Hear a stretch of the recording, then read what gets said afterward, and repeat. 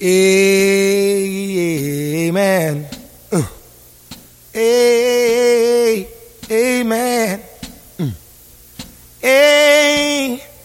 Amen. Amen. Amen. With the horns now. Amen. With the rhythm now. Hey. Amen. If you look on your handout, the first passage there is the finishing of a previous paragraph. And it says, submitting to one another out of reverence for Christ. The person that wrote this letter has been saying that Jesus, this person that lived a couple thousand years ago, who claimed to be God, that he came and he lived and he died, and he was raised. And what he did then is that he created a whole new society of people that formerly did not like each other and were hostile. He's bringing them into this new society. And in that society, we submit to each other and serve each other and give up ourselves for each other. And when I think about that, it makes me think about there is a very tragically titled British game show formerly called Golden Balls. And the way that Golden Balls worked was it was like hell. There was a lot of people on it, but by the end there was only two people, and they each had these two golden orbs in front of them, and there was a pot of money. And inside one of the balls it said steal, and inside the other ball it said split. And what would happen is they would get a chance to talk. And if they both chose split, they would split the money that was available, right? If they both chose steal, then neither of them won any money. But if one of them chose steal and the other one chose split, the person that chose steal won all the money, and the other person got nothing, okay? And you're like, this feels like dating. Yeah, or like student loans, right? But it does. And so there's this one episode, this famous episode, where the pot of money was 100,000 pounds, because this is apparently a currency that they use in England. And there was a guy, sort of middle-aged guy, and rubbed his hands on his pants a lot, very nervous, kind of shady-looking middle-aged guy. And the other contestant was a younger woman, and they got to the final round, and she had been crying, and she was very anxious about the whole thing, and seemingly very fragile. That was how she was coming across. And he, kind of looked like an accountant, and no offense to accounting majors, because you don't look like that.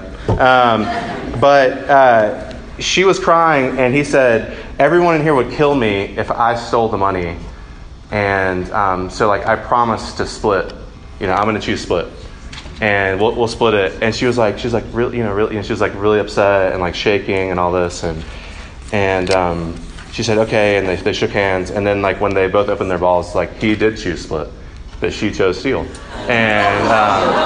And so the show ends after that, and the credits roll, and literally the dude just put his head down and didn't raise it, and it was the show was off. He never even brought his head back up. And when I read and I think about, okay, the way that it's supposed to work in this new society that Jesus is making is that we submit to each other. I literally put myself at your disposal. I don't want to be a sucker, and in studies on golden balls, the reason why people choose steal, more often than not, either someone steals the money or they both lose the money. Almost never split. And the reason why isn't because they want the money. The reason why is because they don't want to look like a sucker on TV. That's the reason why people give. And I think that's the reason why we don't submit to one another, because we're afraid that if I do that the other person is going to take advantage of me or do harm to me. And they're going to leave me out in the dry, in the rain. So this passage tonight, as soon as I start reading it, you're going to be like, why did I bring my friend tonight? And that's okay. But just hang with, and I think that God has something really unique to share with us. This is going to be a passage about marriage. And very few of you are married, but very many of you will be married. And very many more of you have questions about a passage like this from the Bible. So hang with, and we'll walk through it together. All right, this is the word of the living God. Submitting to one another out of reverence for Christ. Wives, submit to your own husbands as to the Lord. For the husband is the head of the wife, even as Christ is the head of the church, his body, and is himself its Savior. Now, as the church submits to Christ, so also wives should submit to everything in their husbands. Submit in everything to their husbands. Okay. Husbands, love your wives, as Christ loved the church and gave himself up for her, that he might sanctify her, having cleansed her by the washing of water with the word, so that he might present the church to himself in splendor, without spot or wrinkle or any such thing, that she might be holy and without blemish. In the same way, husbands should love their wives as their own bodies. He who loves his wife loves himself, for no one ever hated his own flesh, but nourishes and cherishes it, just as Christ does the church, because we are members of his body. Therefore, a man shall leave his father and mother and hold fast to his wife, and the two shall become one flesh. And this mystery is profound, and I'm saying that it refers to Christ and the church. However, let each one of you love his wife as himself, and let the wife see that she respects her husband. Everybody made it without leaving, so I'm grateful for that. Let's pray. Obviously, if we're going to see what's good in this, we'll need God to be with us, so I'm going to pray and ask him to do that. Our Father, I thank you for all the women and men in this room. And Lord, I just take a moment with my sisters and brothers and friends to acknowledge that even reading this reminds us of pain, may trigger pain for us. Because, Lord, probably all of us have seen sentiment like we think this is saying used to do real harm and to do real pain. And, Lord, many of us, especially our sisters among us tonight, carry that pain in their bodies and in their minds and in their souls. And so, Lord, we need you. You say that your word is good, and you give it to us because you love us. And, Lord, would you help us to see that in this passage tonight, and that we would see Jesus and love him. And we pray in his name. Amen. All right. A lot of you are going to get married. A lot more of you are like, I don't like this. And I get that. So here's what I want to do. Based on this passage, I want to give you a full sentence of what the Bible's idea of a marriage between a woman and a man is, and then break down that sentence with you. And for you to know that I'm here and I'm available to talk through this whenever you want to do that. But this is what, according to the Bible, and especially according to this passage, a Christian marriage is. Okay? Christian marriage is a wife and husband who are partners of equal worth in a voluntary relationship, willingly giving themselves for one another and to one another to display the love of Jesus. Okay? Partners of equal worth in a voluntary relationship, willingly giving themselves for one another to display the love of Jesus. Okay, so first, partners of equal worth. That in a marriage, according to the scripture, a husband and wife come in as co-equal partners, equal in dignity and beauty and worth and value. The vast majority of all cultures, as you probably know, or maybe that you learned when you came to college, and it's good. The vast majority, if not all cultures throughout time, have treated men as primary. That men are the primary movers in society, and that things are basically men things, and sometimes we have women things. Okay? Men hold power and authority and are prioritized in all things. In basically every culture throughout history, some people would argue every culture. That's a historical reality. It was the culture that this letter was written to, where this little church was in Ephesus back in the 1st century in the Roman Empire. And it's a major part of our culture. And what Paul gets at for us throughout the book of Ephesians is that in the kingdom of Jesus, men are not primary. Men are not primary in God's economy. Okay, men and women are co-equal. In Galatians chapter 3, which is another letter written by the same person to another church, Paul says that in Jesus there's neither Jew nor Gentile, there's neither slave nor free, and there's neither male nor female. Our union with Jesus, because we are one in Christ, is so primary that those distinctions, in a sense, go away. That none of those things is primary. Men are not primary in Christ's kingdom. Jesus came to earth, lived, died, and was raised to make a new people out of a diverse group of people throughout time and all throughout the world. And all the hierarchies that we make and all the social strata that we build to protect power are torn down in Jesus. And all people that know Jesus are one and are a basic unity and do not have power over one another. And so when Paul writes this into a culture that is patriarchal, and he speaks both to wives and to husbands, just the fact that he's addressing both of them should begin to clue us in that he's saying something that's very revolutionary and countercultural to his time. He's saying women and men, and particularly, especially wives and husbands, are both free moral agents and belong to Jesus and deserve to be spoken to and given instructions. And this text is really just one example of how the Christian faith, this was at the very beginning of the church, but as the Christian faith began to grow and spread, the idea of marriage actually began to change from something that was about having children and developing an heir, or something that was about sort of social order, to a passionate, loving relationship between two partners that care for each other and that serve each other.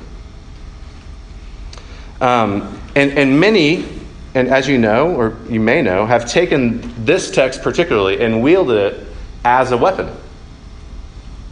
They wielded it as a tool of oppression to diminish women and to dominate women. Because people have read this text and said, see, women need to submit to men. And that is wicked. And you need to hear that I'm not saying it, just saying it's wicked. The Scripture would blare loudly to you that is wicked. But it has been used in that way. Men and women were both created in God's image, and in Jesus are co-equals in this new society. So as a wife and a husband come into a marriage, they come in as equal partners. But it's also a voluntary relationship, okay? This passage is not about men and women in a general sense. He does not say women submit to men in all things.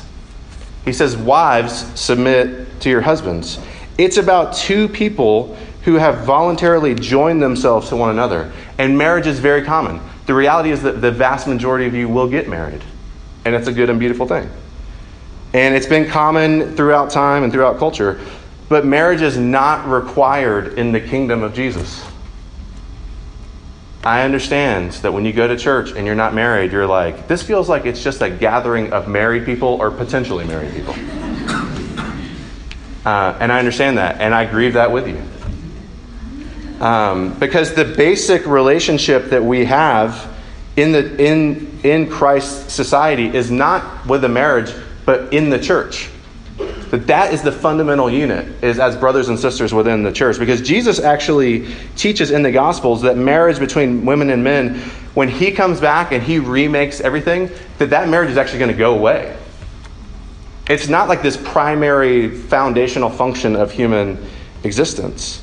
And the reason why it's going to go away is for this if you allow this to just sink into your mind and heart, it will begin to just change you.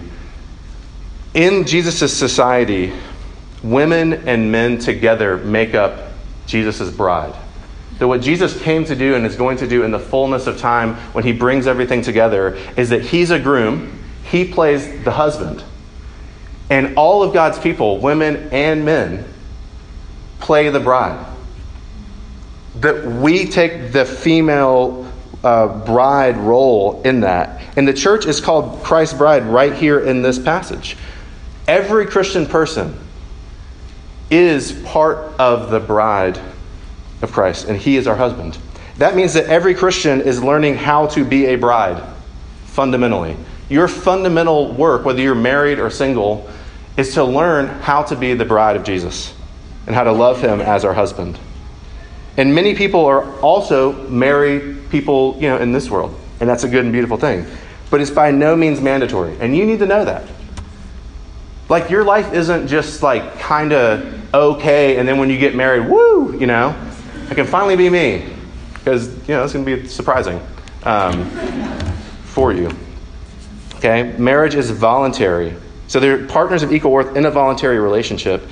And they're willingly giving themselves for one another and to one another. And this is where we start to get, start to hit some turbulence. Paul gives, when he says in verse 21 that we submit to one another out of reverence for Christ, he gives particular instruction for how wives are to do that and how husbands are to do that. Okay? He tells us specifically how to do that. And this is not about gender roles.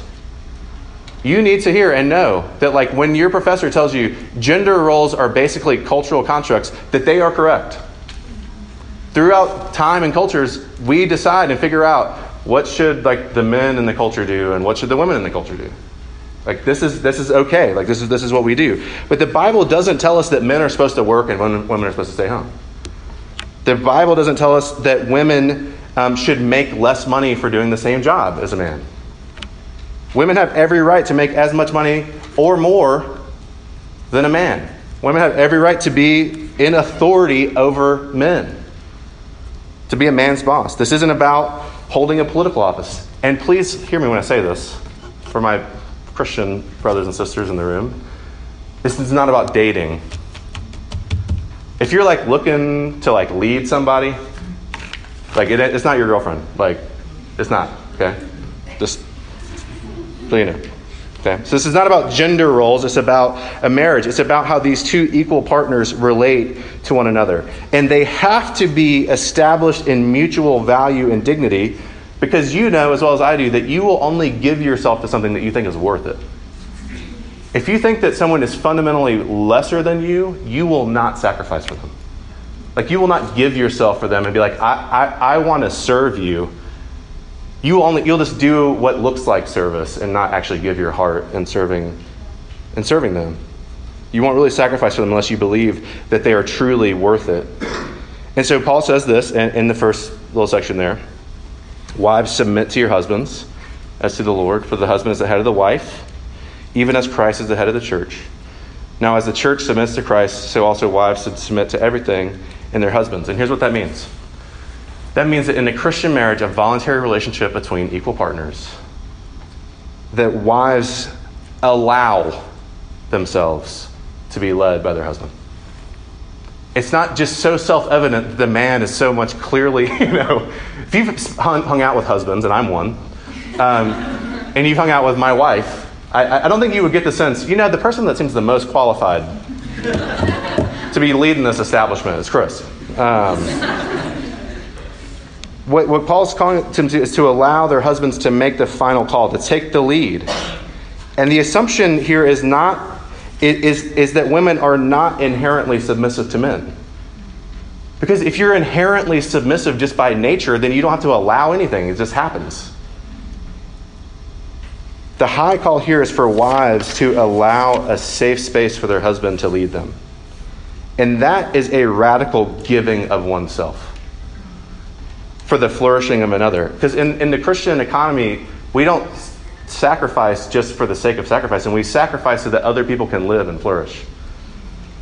And so the wife here is giving up herself in a real way so the husband can flourish. She's crowning her husband with a respect that says, I'm equal to you, but I'm willing to follow you. This is not passively giving up all responsibility or just he decides everything, but it's a commitment to his lead. Okay? And then he speaks to husbands. We get, husbands get more words because we need more words. Okay? And he says this. I won't read the whole passage, but husbands, love your wives as Christ loved the church and gave himself up for her, that he might sanctify her, having cleansed her by the washing of water, with the word that he might present the church to himself in splendor. Okay? Husbands commit themselves to the empowerment, flourishing, and increasing of their wives. And there is usually an expectation that when a woman marries a man, that she will begin to diminish, that she will begin to be smaller, that her dreams and her talents and gifts and her voice will become smaller and smaller and smaller as the husband takes priority over her life and her family, and she follows just whatever it is that he wants to do. And that's because pretty much every culture prioritizes men over women and husbands over wives. And that's exactly what Paul is pushing back against. He's like, you want to know what it's like to be a husband that's a Christian? It means that you give everything in you and your whole life to the empowerment and the growing and flourishing of this person and not her diminishing. It's revolutionary to hear in a culture that was extremely legally patriarchal that a husband's call was to use their power to empower the woman in their home. Don't just die for her. You hear that's like, and their husbands die for their wives. And like, my wife's like she's not interested in me dying for her. Except for we have a pretty cush life insurance policy currently. So even in death. But don't die for her, live for her. Jesus lived, he sacrificed himself for his people, and then he also lived to beautify her. And a Christian husband exists to cultivate and enhance the glory of his bride, and to commit himself completely to her good regardless of the cost. Now the important question here is, why would anybody do this? Why would a woman sign up for this, and why would a husband sign up for this? And that's the reason why is because this is a partnership of equals and a voluntary relationship, willingly sacrificing themselves for each other to display the love of Jesus. What's happening here is something way bigger than the actual marriage. And that's this. A marriage, and this passage is very explicit, is a unique opportunity to display the love of Jesus to the world and to one another. If you look in verse 32, Paul writes, "This mystery is profound, and I'm saying that it refers to Christ in the church." What's happening is that the wife and the husband are on a small stage playing roles so that the world can see how God loves us. And it could actually, like when Aaron came up and shared that story, and it was like more than just, yeah, God's working, cool. But like, this is how. That's what a marriage is. And this is how it works. Jesus willingly submitted himself to an equal partner out of love.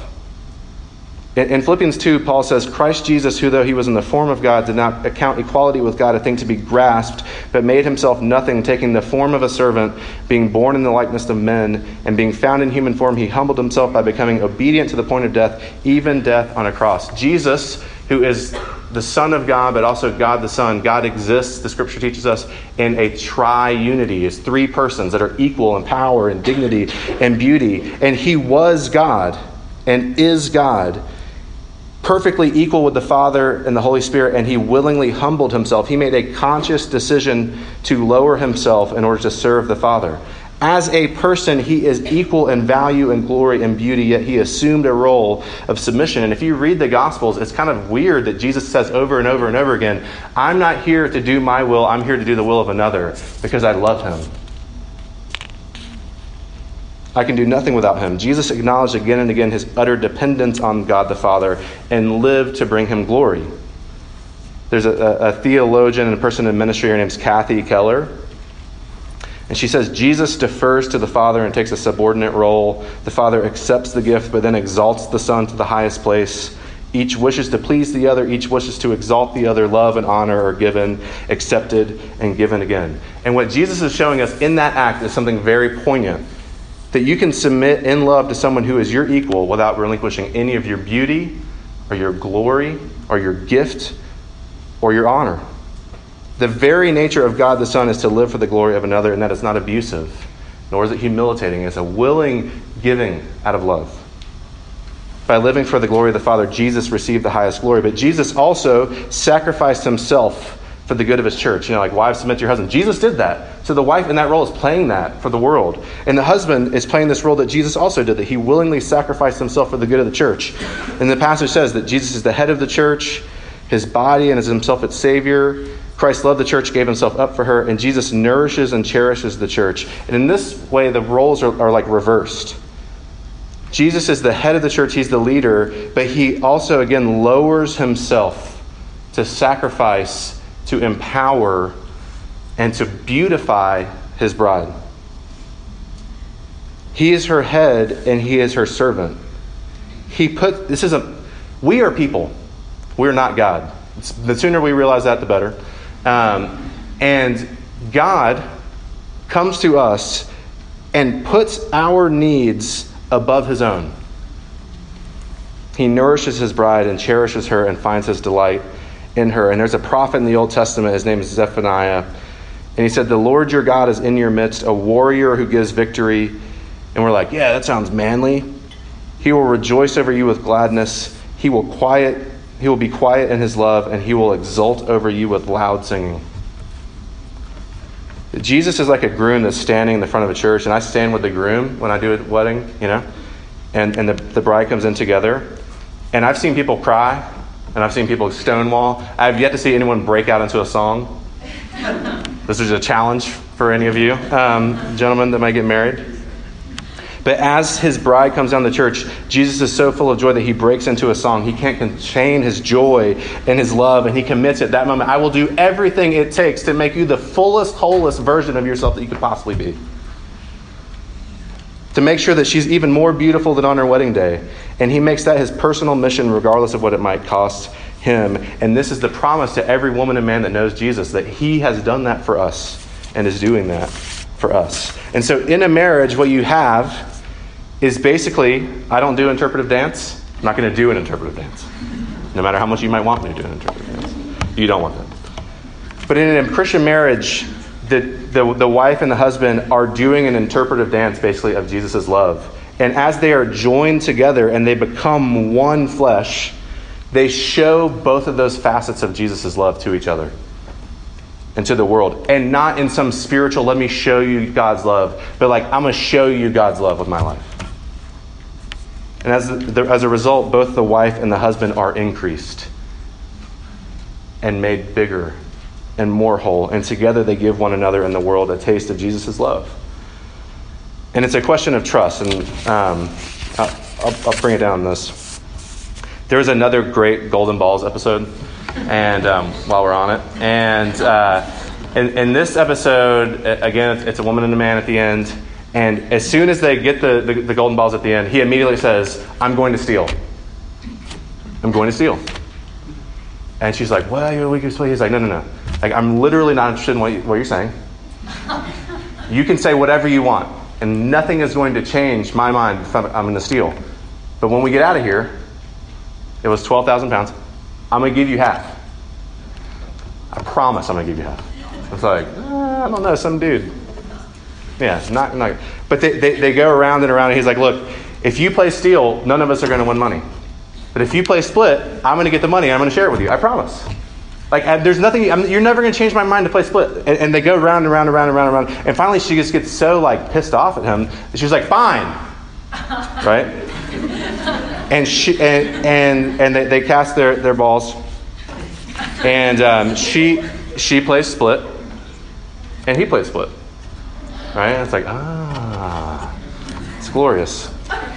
And what Jesus does as he invites some of us into marriage, and really as he invites us into sacrificing ourselves for one another generally, is he says, I know you are scared to death that you are going to be a sucker and that you're going to get tricked.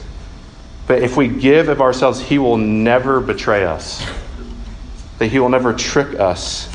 And that the end of serving Jesus and sacrificing for one another is always glory. And that promise is true. I'm going to pray. If you're around someone and you want to hold their hand, I would love for that. Let's pray. Jesus, Lord, I don't know how any of that sounds to anybody. And I know to me it sounds weird. And to me, It doesn't feel natural at all. But Lord Jesus, you love us. And you don't just like invite us into this casual, yeah, we love you, we love each other. But you say, I want you to give yourself for others like I gave myself for you. And that through that you might experience my love and the world might experience my love. And Lord, I just pray that whether we're married or whether we're single, whether we want to be married or not, that we would see you and come to you as our husband and as our groom that loves us and has given yourself for us, and that in you we would find new life. And we pray in your name, Jesus. Amen. Everybody say